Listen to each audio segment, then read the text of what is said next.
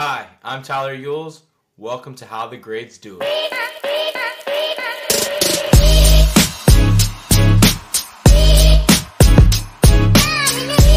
Welcome back to another episode of How the Grades Do It. Super excited for our conversation today. We have Kevin Tarbell. He is Head of Sales Development for vFunction. Kevin, welcome to the show. Tyler, thank you very much. Thank you for having me. Yeah, man. Tell us a little bit about yourself and how you ended up at vFunction. I know that everyone's sales journey is a little bit different, so we'd love to hear yours. Yeah, of course. So my first job coming out of college was at a small company. You might have heard of it, called IBM. One of 120,000. Yeah, maybe maybe a small one there. Yep, yeah. IBM got it. was there for not a long time, but a great time before they sold me off. So I was on the sales development team there. Went to the global sales school at IBM. I had never done anything in sales. I actually studied environmental science in college.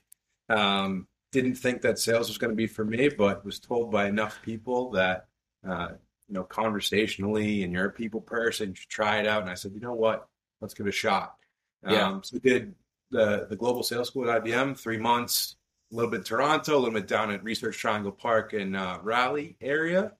Learned a ton about sales, was crushing it, and then was part of a nice New Year's Eve, what's the word they call it?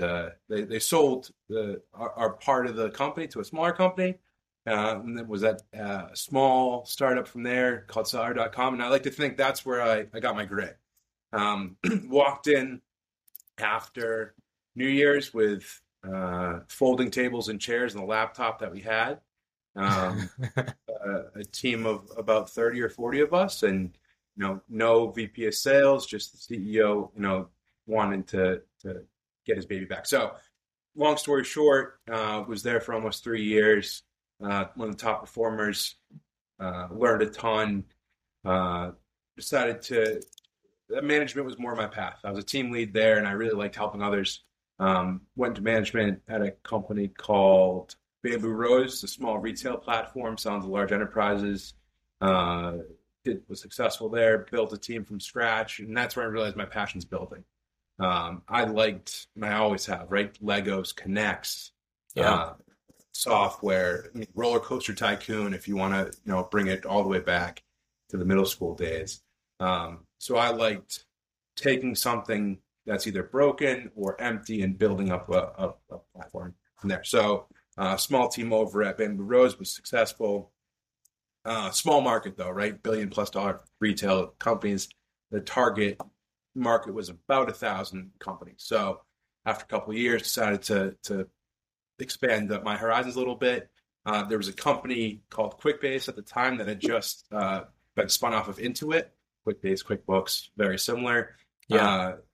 They have a great, and still do have a great inbound presence. Not quite PLG, but I think it was like kind of PLG before PLG was a thing in this no code / low code space, which is still up and coming. Yeah. I was brought in to build out the outbound team. So like I said, they had a great inbound team, lots of inbound traffic, but primarily small business. They wanted to go outbound towards large enterprises. So stole a couple of the inbound SDRs, turned them into outbound SDRs, grew that team up to, I think it was 18 at one point with the manager underneath me. Successful. That's where I really learned how to identify an ICP, create a go-to-market strategy. About halfway through my time at QuickBase, we were sold from a small PE firm to Vista Equity Partners. So I had an opportunity to go through the Vista program as well. Learn about the what they call them, HEPL, which is high potential young learners. So the whole thing that Vista would do is they would bring in large classes of SDRs, promote about 25%, coach about 25%, and fire about 25%. Hold about 50%. So that was a ton of learning, right? I was usually the youngest person in the room. We were doing these leadership meetings and learning about all the things that were happening. That was pre-COVID. So it was, in office with a lot of really good sales leaders and marketing leaders, and we had a really strong team. Then COVID hit, changed the world for everyone pretty much, right? Yeah, for sure. Also, for me, I became a father, so priorities shift a little bit, and I realized that it's time to build again, right? I built the team at QuickBase, and I want to build again. I was fortunate enough to have a recruiter that I was working with where they said, "Hey, you got to talk to me about Transmit." Talk to me about Transmit. I'm like, listen, I'm good at QuickBase. I'm good. They're just like, take a call. Yeah. The traditional story of, I'm not looking, but might as well take a call. Met with a guy by the name of Josh Tenby, who's still a mentor and a really good friend. He's in Tel Aviv, but originally via Scotland, so he's got a lot of really good stories. We built out the team at Transmit. That was going, pretty well. Raised a $543 million Series A. That was neat. It was cool to kind of experience, what investor boards look like, investor decks, what are people caring about with all that sort of stuff. So that tenure wrapped up towards the end of last year, where they realized the go-to-market strategy wasn't really syncing, and they downsized their sales team significantly, like 90%. Wow. So now I found vFunction. So vFunction was kind of check all the boxes. It's an innovative company with a really clearly defined ICP and a problem that we're looking to solve. So that's my story. But throughout this time, I've worn multiple hats, a little bit of demand gen. Primarily, my biggest hat, if you will, is always sales development. Yeah. Throw in some demand gen, throw in some closing, throw in some CRM management, some Salesforce management, knowing all the tools and all that sort of stuff. So I've got a very unique skill set that I utilize mainly for driving meetings, driving pipeline, and generating those into cold outbound opportunity wins for the business. So for sure. Yeah, man, I love that monologue about myself. Yeah, no. I mean, I think that was great, right? And I think vFunction is lucky to have you, man. Like, what really drove you into pursuing a career in sales? Like, I know you mentioned, right? Like you joined IBM straight out of college, but like didn't really have that sales path. Like, was it somebody that saw the potential in you, or was it like, did you say like, hey, I'm going to give the sales thing a try? Combination in both. So I did back in my going into my senior year of college, an internship at a company with that environmental resource degree, right? I spent all summer working on, it's called the cradle to grave analysis. It's, taking this product through its whole life cycle. What's the impact? And at the end, I did, hours of work, like probably 300-400 hours on this project. I was very proud of it. And at the end, I got a pat on the back saying, hey, good job. Have a good day, have a good life. I just busted my ass and got a couple bucks and a pat on the back. And it's like, if I'm going to work that hard, if I'm going to be working that, I want to kind of see the fruits of my labor pay off a little bit better for me. So yeah, I would say that the ability to drive your own commission check, the ability to own your future a little bit is what really drove me to sales. And then the other part of it is I've never been a good student. I was never the type of person that could memorize things. I could never really sit down in the classroom and, bust out an essay. Turns out I got pretty bad ADHD. And what's the best role is a sales role, because you're constantly going, working on multiple things at once, going from one thing to the next. And I think that's, my superpower, if you will, is I can work on 5 things at 60% rather than one thing at 100%. And if you do the math, it's more than 100%. So sure. That's what initially got me into sales. What's kept me in sales is a combination of a couple of things. One is the opportunities here in the technology space and learning about new tech and AI, and there's always something new to learn about. I think that's fascinating. Absolutely. I always want to be at a company that's trying to change the world, not necessarily for the better, but a company that has an impact on how the world is operating. So if I look at, some of my friends that started at HubSpot a decade ago, some friends that are at Snowflake, like at these big companies, I want to be part of that. And seeing the transformation they've done and whatnot is really cool. So the other thing is the psychology behind it, right? Why do people buy? Why do people make the decisions that they make? And can you influence them, or do you just have to be a cog on their journey? And that's something that is ever changing, right? People today spend more time researching and doing their own research before they go out and want to talk to a salesperson. Sure. So as a salesperson, you have to understand that, right? You have to meet them on their customer journey, on their buying journey, rather than trying to force them into your buying journey. 100,000%. Like, I think you're thinking about things the right way, right? It's all about the prospect journey and not necessarily around, it's not necessarily around like, hey, like, how are we going to sell? Like, we need to figure out a way to sell around that prospect journey so that it's an all-in-one solution, and then it really comes into problem solving and not just selling features and benefits. Truly being that solution-based consultant. So I love that.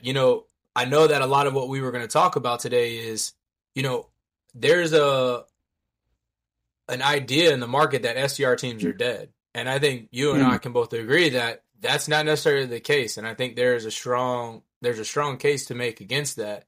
And so, like, I'd love to hear your take on that, right? Yeah. If the SDR teams were a cat, we'd be on our 12th life at this point, right? Power dialers killed SDRs. LinkedIn killed SDRs. Salesforce outreach killed SDRs. We're very dead at this point. When people say, SDR teams are dead, what they're really saying is the old way and the old playbook is dead. And I don't necessarily disagree with that. Yeah. You can't just bulk email people. You can't throw a wide net and see what comes back to you. You have to utilize the tools that are in front of you. And I think that's now, if you are a CEO, CFO, and you see this SDR team as a bottom line cost of usually, all in 150 to 200K a head, it's really difficult to justify what that is. So I think you're seeing a lot of, companies start laying off SDRs as a way of saying like, oh, SDR teams are dead. They're not able to do what they used to do. And to me, that's wrong, because if you look at a lot of these companies, they'll start with the SDRs, SDR managers. And then 6 months later, they're laying off their AEs, because guess what? AEs have no pipeline. So I think people are looking at this the wrong way, and people don't really understand the buying cycle at this point. So to bring it back to the initial point, the SDR team of old is dead. The SDR team of new, right? Teams that embrace AI, figured out how to utilize the tools to their advantage, are really understanding who their ICP is and why they're selling to them, and really trying to meet them along their stop in the journey. You'll see that the best SDRs will rise. I think it has changed where it's not necessarily the person with the most calls is going to get the most dollars. I think it's the person that looks at the opportunity in front of them, dissects it and breaks it down, and then carefully goes about their prospecting, where they're standing out from the other automations and from the other blanketed, targeted stuff. That's what's going to really stand out. And I see it in my team today, right? The first question that our AEs ask, are, what got you on the phone today? And oftentimes it's, Tobin did this, or Laura did that, where it stands out from all the other messages that they get. Usually linking the problem that we're doing to one of their goals, particularly their executive goals of a big enough company, which are publicly stated, by the way. And meeting them in the channel that they want, right? It's not just cold calls anymore, not just emails. It's social, it's LinkedIn, it's texting, It's being able to make yourself be easy to work with. And that's something we pride ourselves on, right? Be it easy to work with. I don't want to be a pain in the ass to take a meeting. How do you want Yep. to, you want to send me an invite? I'll send you an invite. You want to do Teams? Whatever you want. We'll make it easy to work with you. Yep. Because it's important to recognize any little bump along the way in the sales journey could be the thing that just derails your whole process. And that starts with us, right? As SDRs, where we're super top of the funnel.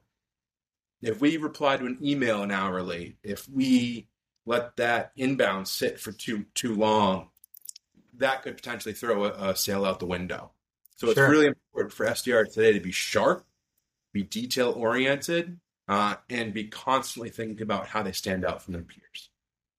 Absolutely. You hit on a few points, and I think a lot of them are relevant, right? It's like the progression of an SDR, right? It's like, hey, they go from SDR maybe to a team lead, maybe to an AE, maybe back to an SDR manager. And so there's a lot of different ways to build a team out, right? Like I think of SDR teams as your AAA team, right? Like you're building them up so that at some point they can be your full-fledged salesperson, right? And so it's more than just the pipeline generation that you're doing, right? You're really developing young reps at a much lower cost than you could be if you were trying to go to a headhunter or trying to recruit that really successful salesperson after they have been an SDR at another organization.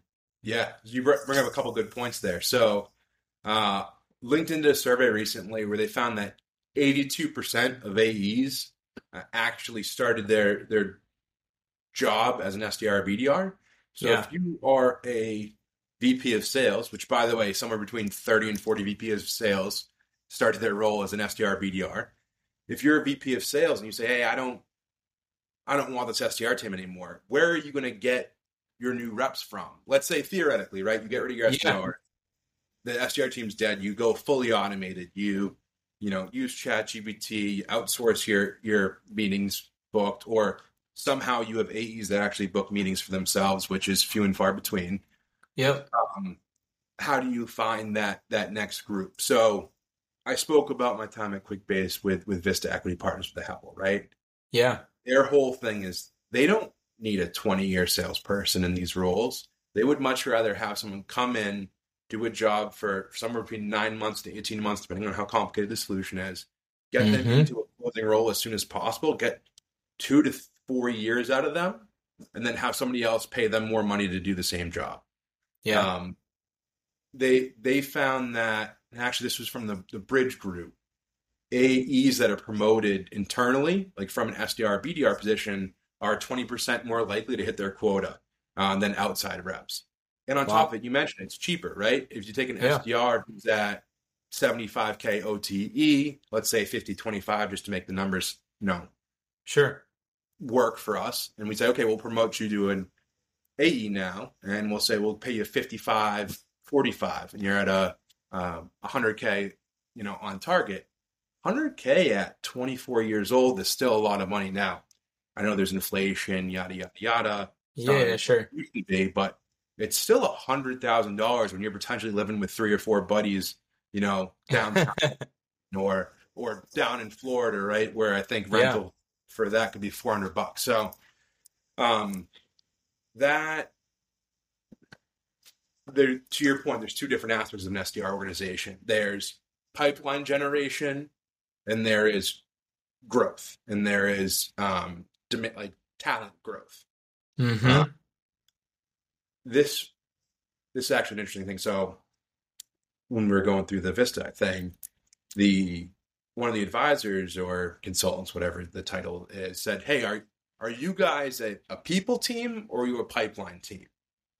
And he goes, the leaders that try to be both are the ones that are going to go nowhere. And you have to make a decision. Do you want your SDRs to be like really generating top pipeline? Or do you want your SDR team to be a growth and like essentially, to your point, a bullpen for your AEs? Yeah. It's not saying you can't do both, but you need to have a focus. And the reason why you need to have a focus is you pay differently. You structure your trainings differently. You adjust how you go about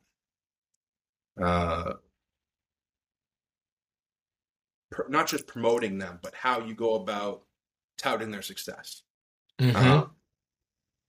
And the decision for Vista was always that bullpen, right? The ability to have someone waiting in the wings for when someone leaves and not have any drop off in production or have a small drop off in production was way more important for them to have tenured SDRs who are professional SDRs creating a ton of pipeline. The decision at that company, right, where it's a bigger company, a little bit more cash to flow, they would rather have a group of 30 to 40 cheaper, younger SDRs than, let's say, 20 more expensive professional SDRs producing the same amount of stuff.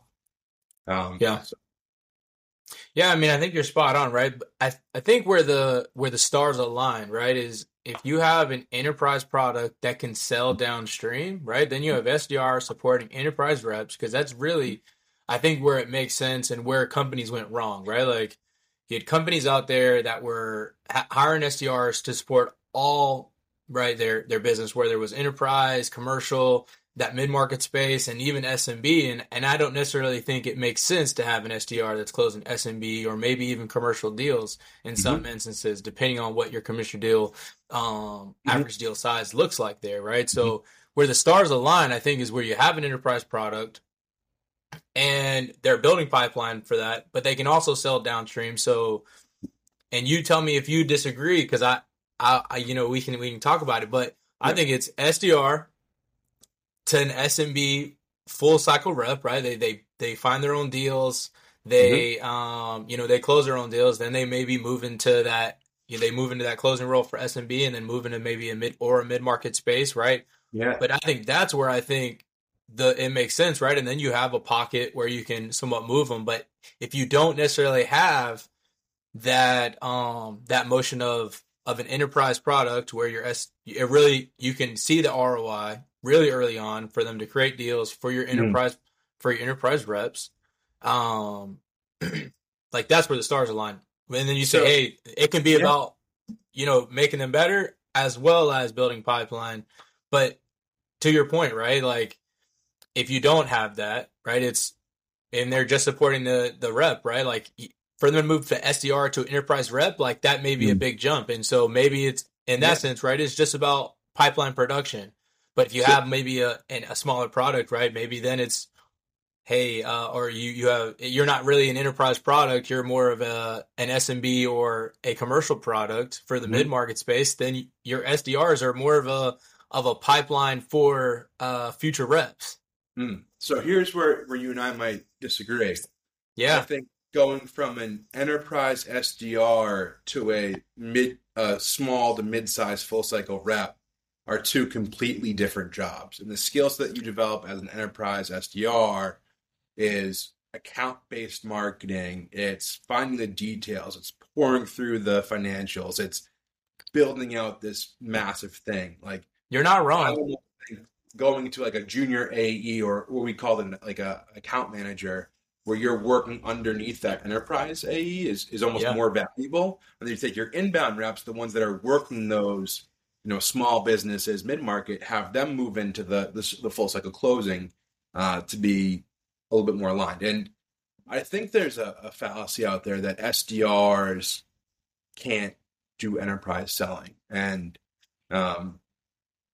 it takes more time, right? That SDR should sit in that senior SDR position for a few years. Yeah. Ingrain themselves in their team, learn from the enterprise seller. If you have a really good enterprise seller, they'll almost realize that they can mentor this SDR. The better they get, the more full their pipeline gets. And they're also less likely to leave, right? If you think about an average SDR tenure is about 9 months. You've probably, when listening to this, if you're an AE, have had a carousel of SDRs come through, but you probably see those 1 or 2 AEs SDR partnerships that last for a year to 2 years, where that AE is really mentoring the SDR. So in my mind, and this is something that I think has worked pretty well at some companies I've worked with, is you look at your team and you see, does this person have that enterprise mindset? Do they have the ability to break down these massive teams, to navigate these complex sales cycles? or are Yeah. they a machine, right? Where it's one deal, next deal, next deal, next deal, super driven and really focused on the close. Those two mindsets are different, right? It's like a version of the hunter versus the gatherer, but these are Yep. both hunters. One of I would think I'm getting too deep in the analogy. I'll back it up a little bit. But what it comes down to is like if you are an enterprise SDR, the skill set that you're developing and the ability to drive your own pipeline, the ability to really navigate through some pretty complex selling teams is much more beneficial to then step up directly to a closing role. Now, granted, it's lower quota, longer ramp time. You need as a business to have the ability to give those SDRs room and give them a runway to get to be successful and not expect too much of them right off the bat. And on the flip side, if you're a high volume inbound rep where you're taking inbound calls and like you're thinking of it more transactionally, that would be a step that you take. I think that the biggest mistakes the company makes, they think, okay, SMB SDR, mid-market SDR, enterprise SDR jumps down to SMB close, mid-market close, enterprise close. Because you've closed big deals, you've closed small deals. It's two almost completely different sales cycles. So why would you take a rep that's now been doing strategic reach out, talking to C-level executives, building out this almost this map of how this big companies buys, and then stick them to transactional, full cycle, small business? The skills aren't the same. So you're not only your reps a disservice, but you're kind of stabbing yourself twice as a business because you're taking one of your top SDRs out of that role, and now you're sticking them into a role they're not prepared for. So I think that's a change that you're going to see. I think you're going to see a lot of younger reps who are utilizing technology and being thoughtful and really digging into like enterprise selling, reading all the books, listening to the podcast, applying it. Yeah. Not just thinking they're smarter than all the folks that have come before them, which, listen, we've all been there as salespeople. You have to have a little bit of an ego. You're going to see a lot of successful younger sellers who understand how people are buying as well. I like that. A little different. Yeah, I hear you. What would you say to like a founder or a CRO that's like it's coming into a startup, and like when at that point should they say, hey, like an SDR team, right? Maybe they hired their first few sellers and right, they're going through the motions and those people are running a full desk. Like when should they bring on an SDR team and start building out that function? It's a great question. I think you have to be ready, twice as ready as you think you have to be. And I know that sounds ridiculous, but what I mean by that is if you're starting a true SDR team, it's going to take between 2 or 3 years to see that team get into the green, right? You're going to be sinking a ton of upfront costs, whether it's training, whether it's tools, whether it's just the cost of bringing on someone to be an employee before you start to see the pipeline. The pipeline will probably get there after a year. You'll start to see the effects after about 6 months. The pipeline will be where it wants to be after a year, and then it has to take that kind of year to year and a half to reap the rewards. So you have to have patience, you have to be prepared, and you have to understand what you're getting yourself into. You have to, if you are a sales leader, if you're a CEO, like understand the why. Like, why are you bringing on an SDR team? If you just want pipeline, it might make more sense to outsource. It might make more sense to partner with thousands of different, outside SDR vendors. There's plenty that are very loud on LinkedIn that have lots of opinions that are good at their job. So do that. If you're hoping that the SDR team is going to come in and be the solve of all your problems, it's not really how it works. Things to kind of like check off the box, if you will, to make sure you're ready. You know your ICP, and like when I say know your ICP, it's not we think it's this, we think it's that. It's no, you know your ICP. Yeah. You know your pain that you're solving for, and you can articulate it in 2 to 3 sentences, or after what my boss Aaron calls after 5 beers, you should know the pain that you're solving for, and understand that, like, the other things that come with the investment, right? You need to have LinkedIn Sales Nav. You need to have some sort of cadence tool, usually Sales Loft or Outreach. HubSpot has one now. Lucia has one. They're kind of like a dime a dozen, but I think 80% of either Sales Loft or Outreach. That's a Yeah. six-figure investment, right? There's other things that you need for that team to be successful that you have to be prepared to invest in. It's not just, hey, I'm going to throw a couple SDRs in here and they're going to solve all our pipeline problems. Yeah. No, I think you bring up really great points. Like, what tips do you have? I think as I think about like the times that I've built out the SDR function at different companies,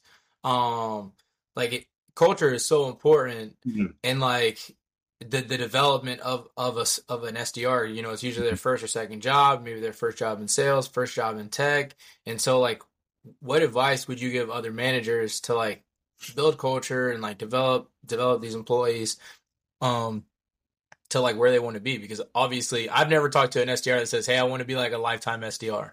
You bring up a couple good points. So excuse me, just getting over a cold still. Yeah. I'm going to answer this two parts. One is if you're remote, one's if you're in person. Okay. If you're remote, you have to hire the right people that know how to work remote.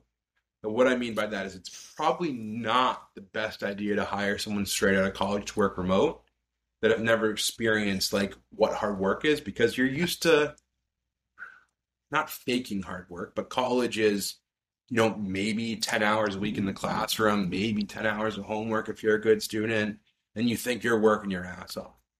Yeah. Your initial SDR job should be 50 to 60 hours a week if you want to be great, right? Yeah. The times that you're on the phone, you're prospecting for the next day, you immerse yourself in it. So it's a grind.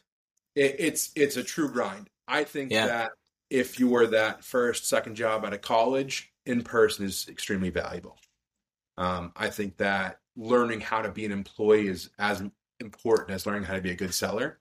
And you see the top reps, what they do day in, day out, and you can emulate that. It's a little bit tougher if you're remote. I've found the best sort of prospect and the best profile promoters, people changing their industry. So they know how to be an employee, they know how to work hard, but they've been, let's say, a teacher or in the education system for 5 or 6 years. And they realize that idiot I went to college with is making $300K selling something he probably doesn't even know much about. And I'm over here grinding. Now, granted, you get summers off, but that's neither here nor there. I'm over here grinding for a 60, 70K salary. What am I doing wrong? Right. So if you can have that remote environment, have someone understand the privilege of what it is to work remote. Privilege is a weird word, but have someone that the opportunity to work remote, right? Yeah. And embraces that and says like, hey, I've been to the other side. I've done manual labor. I've gone door to door. I'm now in my home. I need to take this opportunity and run with it. That's the sort of person that I would look for in a remote SDR job. Now, and are there qualities that you look for through the interview process to like find that person? Yeah, I was going to say this is the core things that you look for don't really stray. Work ethics, number one. It's one of the toughest things to interview for because there's a lot of bullshitters in sales, for the best and for the worst. And unless you have a good reference that you trust, it's almost a referral is the best, right? If you can have an SDR that refers another SDR and says like this, they're a hard worker, I trust them. That's massive. So work ethics, number one. Number two is curious. Natural curiosity is something that you need in this role. You're going to be cold calling people. You're going to be having conversation with strangers all day. The ability to just kind of disconnect from your pitch and have a human conversation with them, ask them questions about their job, ask them questions about their role, Yeah. and really be genuine in your curiosity is going to go 1,000%. It's going to go very far. I don't know why I said Yeah. 1,000. Yeah. Like being a naturally curious SDR will allow you to learn at your own pace and learn from people that are doing the job. So hardworking, naturally curious. Three, and this is not for everyone, but some sort of competitive background. Whether it's athletics, debate, school politics, Something. They got to be competitive in something, right? Like yeah, I don't think I've ever met a salesperson that's not good, right? Like yeah, that doesn't have that competitive spirit, right? That wants to be number one and shoot for the exactly, top. Yeah, absolutely. exactly. And now we can get on the whole thing. Do you need 1,000 number ones? No, you need to have some twos and threes as well, Yeah, right? yeah, To yeah. round the whole team and let people understand. But at the same time, you can't have people that are content with not hitting their number. You can't have people that are like, all right, well, better luck next time, and just do the same thing over and over again. So if you can figure out that competitiveness, so you can understand their drive, that's the third thing. And then the last thing, and this might be the toughest thing, is like what's their resiliency? You talked about this earlier. SDR is a grind. Yeah. It's getting tougher and tougher every day. And I said this to my team; they're probably sick of hearing it, but SDR job's not a tough job. It's not. Let me Yeah. clarify. It's not a difficult job. Yeah, It's it's not difficult to send out the messages, right? It's not difficult exactly to right. research your person, right? So like skill Yeah. wise, right? I would Skill say wise, like the 80% of your day is not I would say like hard. it's monotonous work, right? Exactly. It's not a hard job. The Yeah. tough part of our job is the consistency. The tough part of our job is the ability to be 100% all the time. Because if Yeah. you do a call block and you're just a little bit off, you're done. Like Yeah. the calls that you book, about 80% of them will be a coin flip. And what I mean by that is the 50-50 shot that you ask that close on that call to action, like, hey, do you want to grab 15 minutes tomorrow? That person's thinking, they're like, do I really want to spend this time with them? I'm not sure. If you're not 100% genuine, if you're not 100% curious, if you're not locked in on that call, they're not going to say yes. And it's a very marginal business. So I say Yeah. it's not a hard job to do, but it's really difficult. Yeah. Because I would say there's like mental side. yeah, 100%, right? Like the mental side's difficult, and there's probably that art and that skill when it comes to different parts of it, right? Is like crafting a really great email, or that time on the cold call, or maybe taking someone through a brief discovery to understand, like, hey, is there? I always call it peeling the grape, right? Like an SDR should be able to peel a grape, this just the skin, be able to understand, hey, is there an opportunity for my AE to sell? I don't want to get into the meat of discovery. I want to be able to understand, hey, is there an opportunity for us to sell something, and can we solve a problem, right? If they can answer those two questions, then it's like, hey, send it to an AE. Yeah. So yeah, I'd say those are kind of the four things to look for, like across the board. If you can find someone humble, hungry, competitive, sharp, and then kind of always questioning what you're doing, like, hey, why are we doing this? Why are we doing that? It's a pain in the ass, but it means they're learning, right? And those are the ones that was me. Some of my bosses loved it. Some of them hated it. And you look at the ones that loved it, they're in really big spots. Ones that hated it, not so much. They might be looking right now. I'm not calling anyone. But I look at, I'll call him up by name. Mark Stukowski is now VP of Sales at Seller.com. He was my first boss at IBM. Yeah. I was between the 7th and 12th best SDR out of a group of 1,200 at IBM. But he was like, why aren't you number one? And that was the sort of competitiveness that he instilled in me. And it's, I was actually okay with being second or third, because I feel like if you're number one, you always had a bullseye on your back. That was just my 2 cents. I like being liked too much. It's why I'm now a manager, not an individual manager. But that's, me and my therapist can talk about that at a later date. I don't have a therapist. I feel like that's just the right thing to say. No, that makes sense. So yeah, but to your original question, right, is like, how do you build a team? What's the advice? You need to have a Yeah. mix of different people. If you have a team of 5 alphas, they're not going to share information. They're going to be secluded. They're going to be trying to one up each other, keep the tips and tricks themselves. You need a couple of those people, right, so they can compete against each other. And then you need some folks in the middle. And you know the old saying, you need ditch diggers too. As an SDR team, you need to think about like, okay, I've got 2 superstars that are ready to be AEs.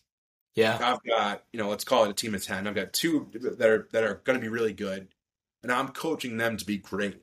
I'm still giving them a lot of time and sharing with them like, okay, these are the things you have to start doing for the next job. Let's start doing it in this role to make yourself better. Yeah. You're going to have a chunk of players that you're trying to figure them out, right? Do they have that superstar ability? Ideally, you'd like to think you hire 100% of the right people. Realistically, it's not that. It's about 50%. Yeah. And that's the role. Not for me. I'm a little bit higher, but Yeah. for most people, it's about 50%.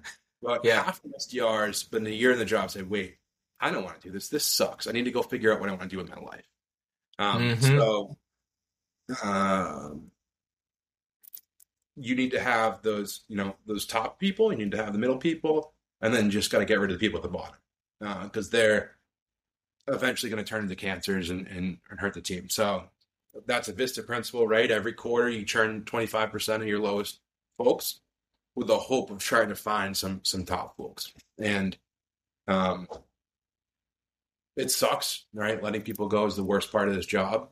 But at the same time, you're doing them a favor because if you're an SDR and you're the lowest 25% of your team, you have to really take a look inside and think like, do I want to do this for the rest of my life? Right? You're 23, 24, kind of just going by, living off your base salary. Like, is that a sales professional or are you just being a sales guy? So that's no, I love that. A little bit of a tangent, but something to think about. Yeah, what would you say to like the aspiring SDRs out there that would say like, hey, I want to be in leadership? Like, what advice would you give to the people that? Because I would go as far as like everyone's not supposed to be a leader, right? Like, and so what advice would you give that SDR that's looking to be a leader? Do you want to be? Why do you want to be a leader? Right? Do you want to be a leader because you want to say, hey, I'm the manager, I'm going to tell you what to do, or do you want to be the leader because you realize that's the best skill fit for you? And once you identify that, you have to just start doing the job.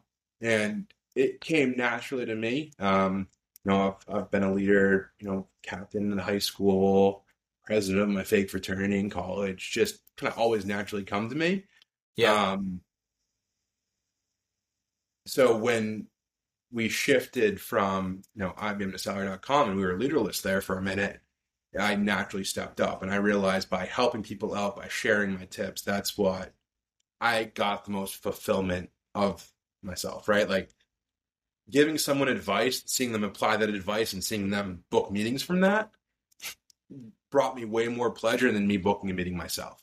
So if you're that type of person that you see your coaching and like the impact you can have on other people brings you more joy than you actually going and doing it yourself, management's probably the right path for you. From there, try your best to not get promoted to where you're managing your peers, because that will be the toughest job you will ever do, where you go from an SDR to like an SDR manager, and now you have to manage the folks that you were just peers with. It creates a really difficult dynamic. And if you're a leader out there and you're like, oh, this person's a team lead, I'm going to promote them to manager, think twice. What I would recommend is you maybe bring them on gradually. If you hire someone new, have them roll up to them, and then all of a sudden, 6 months later, they've got a fresh team that they've never been peers with that they're now leading. There you go. But back to the person. So you have less opportunity to make money as a manager than you do as an individual contributor. And that's just a statement, right? Like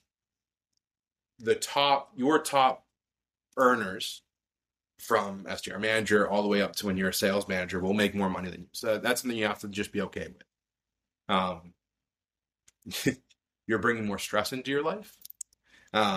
You have to think about, do you not just want to be a sales leader, but you also want to be a people leader? People have problems. People have issues. If you don't have the ability to be human for some of them, but then also have a corporate hat. It's a tough ball to juggle. It's not for everyone. Yeah. You know, that's yeah, it's just something that, everyone, I think all leaders struggle with, right? How do you balance between, being a good person versus being a good employee? Sure. And then back to the SDR manager, like if you want to be in leadership, think about what you would do differently to make your team more efficient. Put that, present that to your manager. If you can trust them and don't think that they're going to take it as a slight to, like, you want to take their job, right? So be careful there, but package it, present it, and then practice it. Go do the job that you want to do. So, be a team lead, follow through, Yeah. and go learn. Yeah, I love that. Kevin, one last question for you, man. Of course. How do you want people to remember you when you leave this world? Good person, good father. That's really it.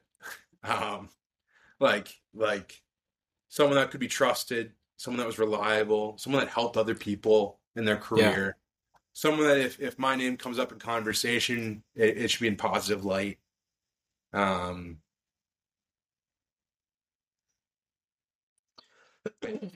That's a tough question, right? It's a hard one, man. It's one of those, but I think you touched on a lot of great qualities.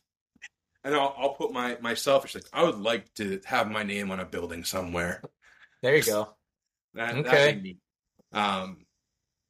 Ideally I'd like to be like, oh, I knew this guy that was employee number 6 this company. I knew that, like, for me right now, it's right. Oh, I knew someone that was employee number 25 at vFunction, right?